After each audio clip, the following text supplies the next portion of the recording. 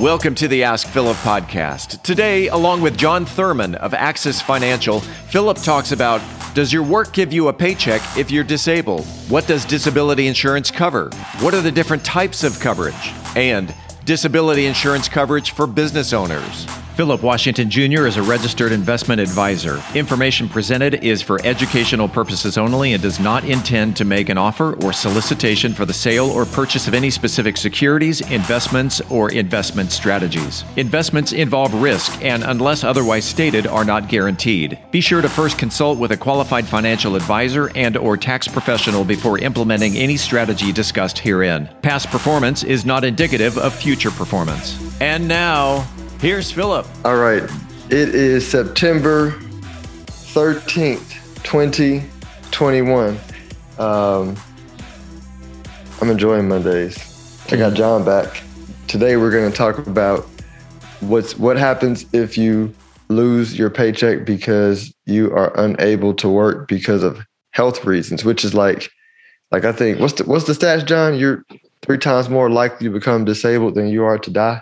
Yeah, for sure. Yeah, people are great about protecting their life or having life insurance, but not that great about protecting their income, which is probably more important. And let's walk through. So a lot of times, people will get the benefits package at work, and they'll have health insurance, and they'll have a bunch of other stuff that they don't really understand or don't know what they have. Mm-hmm. Like me included, I still don't fully know the benefits of like what my wife has. I got a gist of it, but, right. But a lot of times people say, "Oh yeah, I have disability insurance at work." But can you go ahead and explain like what disability insurance is, what people typically have through work, what you see other clients do to close any gaps they have? Yeah. I mean, essentially the two schools of people are going to be, those that are W-2 employees that, work for an employer that provides disability insurance. And then there's going to be obviously the other group that are self-employed or 1099 that don't have any income protection or any disability.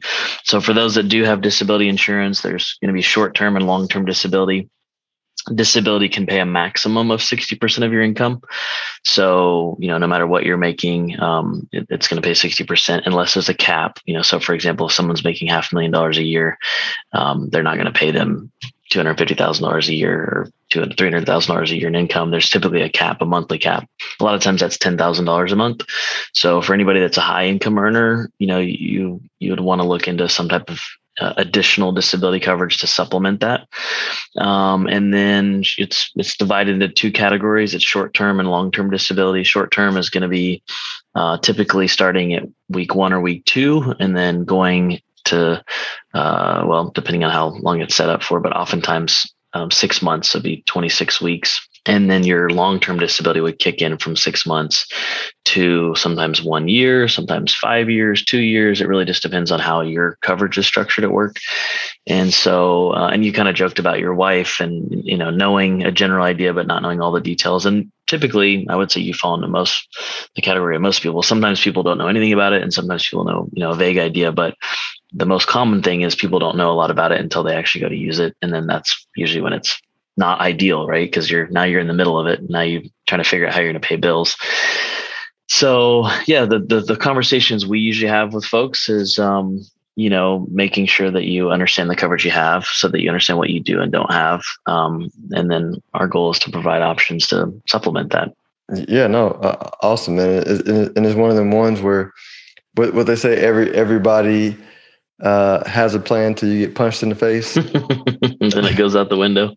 That's how I think about, just insurance and disability insurance in general. Everybody's like, hey, I'm cool. Like, I think we'll be good until you actually need the money. Cause I've in the last year, I have a cousin who became disabled, and from a car accident and still is not able to work, and I even thought about myself. It was, me doing Muay Thai and training. I was, I was doing like clinch, which is kind of like stand-up wrestling. And I guess I didn't stretch enough or whatever.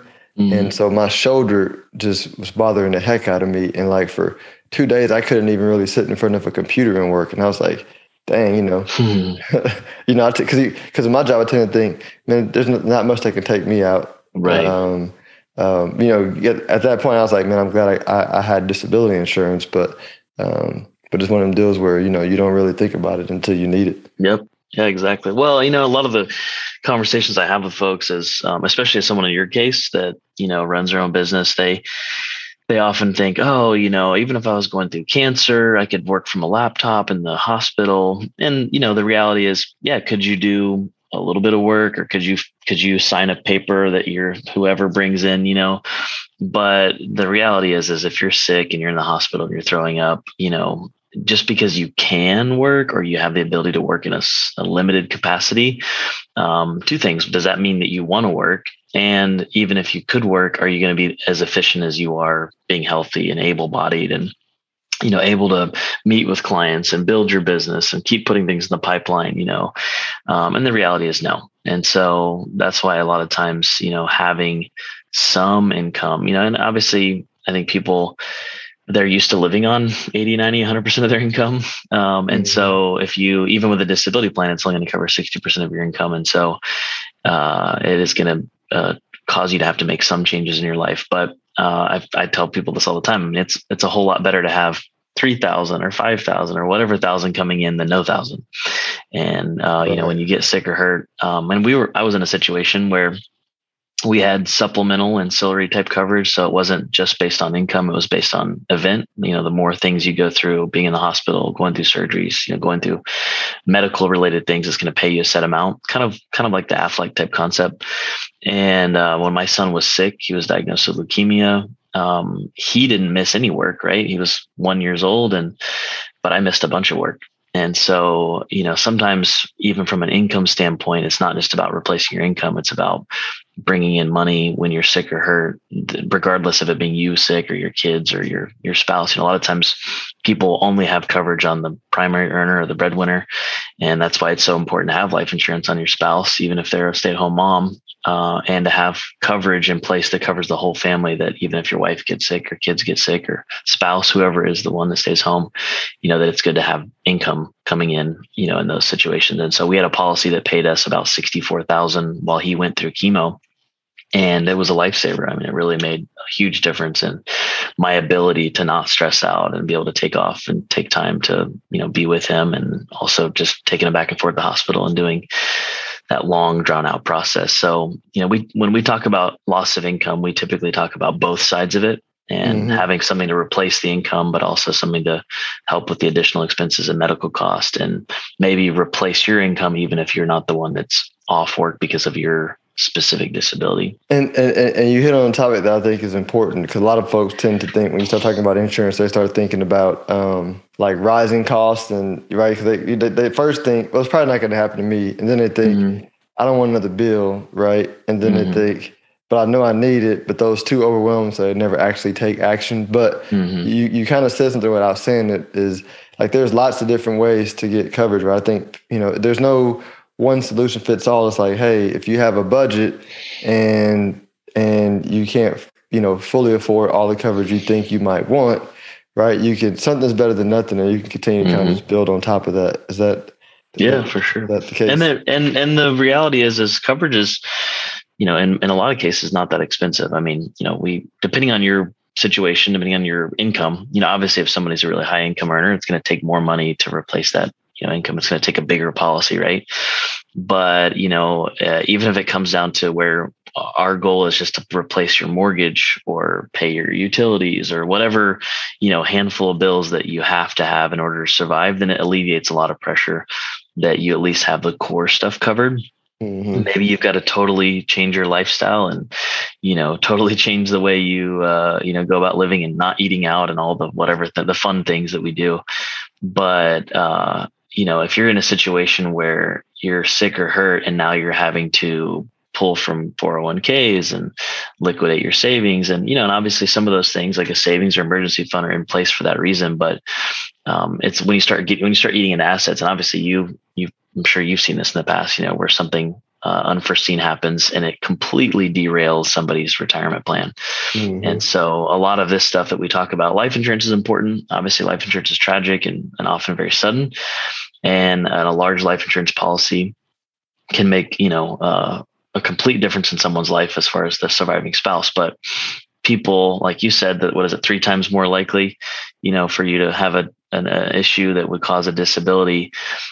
People's greatest asset is their ability to make money. So if you're either gone, you pass away, and you're not there to help keep your family afloat, or if you, even worse, I think, is when you're disabled, because now you're there living in it, and you have to experience how bad it's going to be for your family by not having a backup plan. So yeah, I mean, that's essentially what we do is, whether you're self-employed and you don't have any other backup sources of income, we can talk about traditional disability that pays based on, the more or the longer you're off work, medically necessary, and you're not able to do what you've been doing. And it's designed to replace income in that 60%, or if it's the ancillary type products, the supplemental stuff that is designed to bring in extra cash when you're sick or hurt. And then that's on the self-employed side. And then on the, W-2 or employed side, most often we find that people just don't understand their coverage, and they don't understand how limited it can be. So, we talk to people about either supplementing what their coverage is going to cover, or the way that it's set up is that you can basically supplement the percentage loss that they're not making up to the 60%, or you can do the ancillary side where you have the extra money coming in to pay for each event, days in the hospital, surgeries, treatments, so that you have extra cash coming in. It's not considered income. And then obviously making sure that they have enough long-term disability, because getting you through a short period of time is one thing, but making sure that you have coverage from now till retirement is a huge part of it as well. Because if you go through something, my dad had a stroke and he was permanently disabled. Not only was he not able to work, but he wasn't able to speak. I mean, he was pretty bad off. And that's a situation where it happened before he was at retirement age. So he still had, medical costs. He still had his health insurance cost and all these other expenses involved. And then he was missing out on income. And so the disability insurance would be huge in that kind of situation. If you had something that if you had an issue at 40 or 50, that you'd have 20 or 30 more years of income coming in. That is all good stuff, man. Matter of fact, when we sign off, I'm about to reevaluate our disability insurance. All right. Because it's been a while. But so if anybody's interested in getting a no cost, no obligation review of their disability or life insurance policy, which I think is helpful, right? Because you've done so many of these that you could say, hey, give me your benefits book or your paycheck stub. I can give you an idea of what you have and what your, some options, and that's no cost, no obligation, no commitment. So if anybody's interested in that, what's the best way to reach you? Yeah, I'd be happy to do that. And a lot of times we're able to tell someone, hey, the situation you're in is great. I think it just gives people peace of mind that they've reaffirmed that they're in the right situation. They've got the right coverage set up. And so even if they don't make any changes, that they have at least looked at it and they've, been confirmed that they're doing the right thing. Good way to get a hold of me is my email is John, Jon, at AXISFin, AXISFIN.com, short for Axis Financial, or the website is axisfinancial.com, or my office line is 817-618-3369. Enjoy your week, and I look forward to next week. All right. Thanks, Philip. If you are interested in having a review of your portfolio or to see how far on track you are with your retirement goals, Philip offers complimentary consults through his company, Stonehill Wealth Management. For more information, log on to stonehillwealthmanagement.com/talk. That's stonehillwealthmanagement.com/talk. Philip Washington Jr. is a registered investment advisor. Information presented is for educational purposes only and does not intend to make an offer or solicitation for the sale or purchase of any specific securities, investments, or investment strategies. Investments involve risk and, unless otherwise stated, are not guaranteed. Be sure to first consult with a qualified financial advisor and/or tax professional before implementing any strategy discussed herein. Past performance is not indicative of future performance.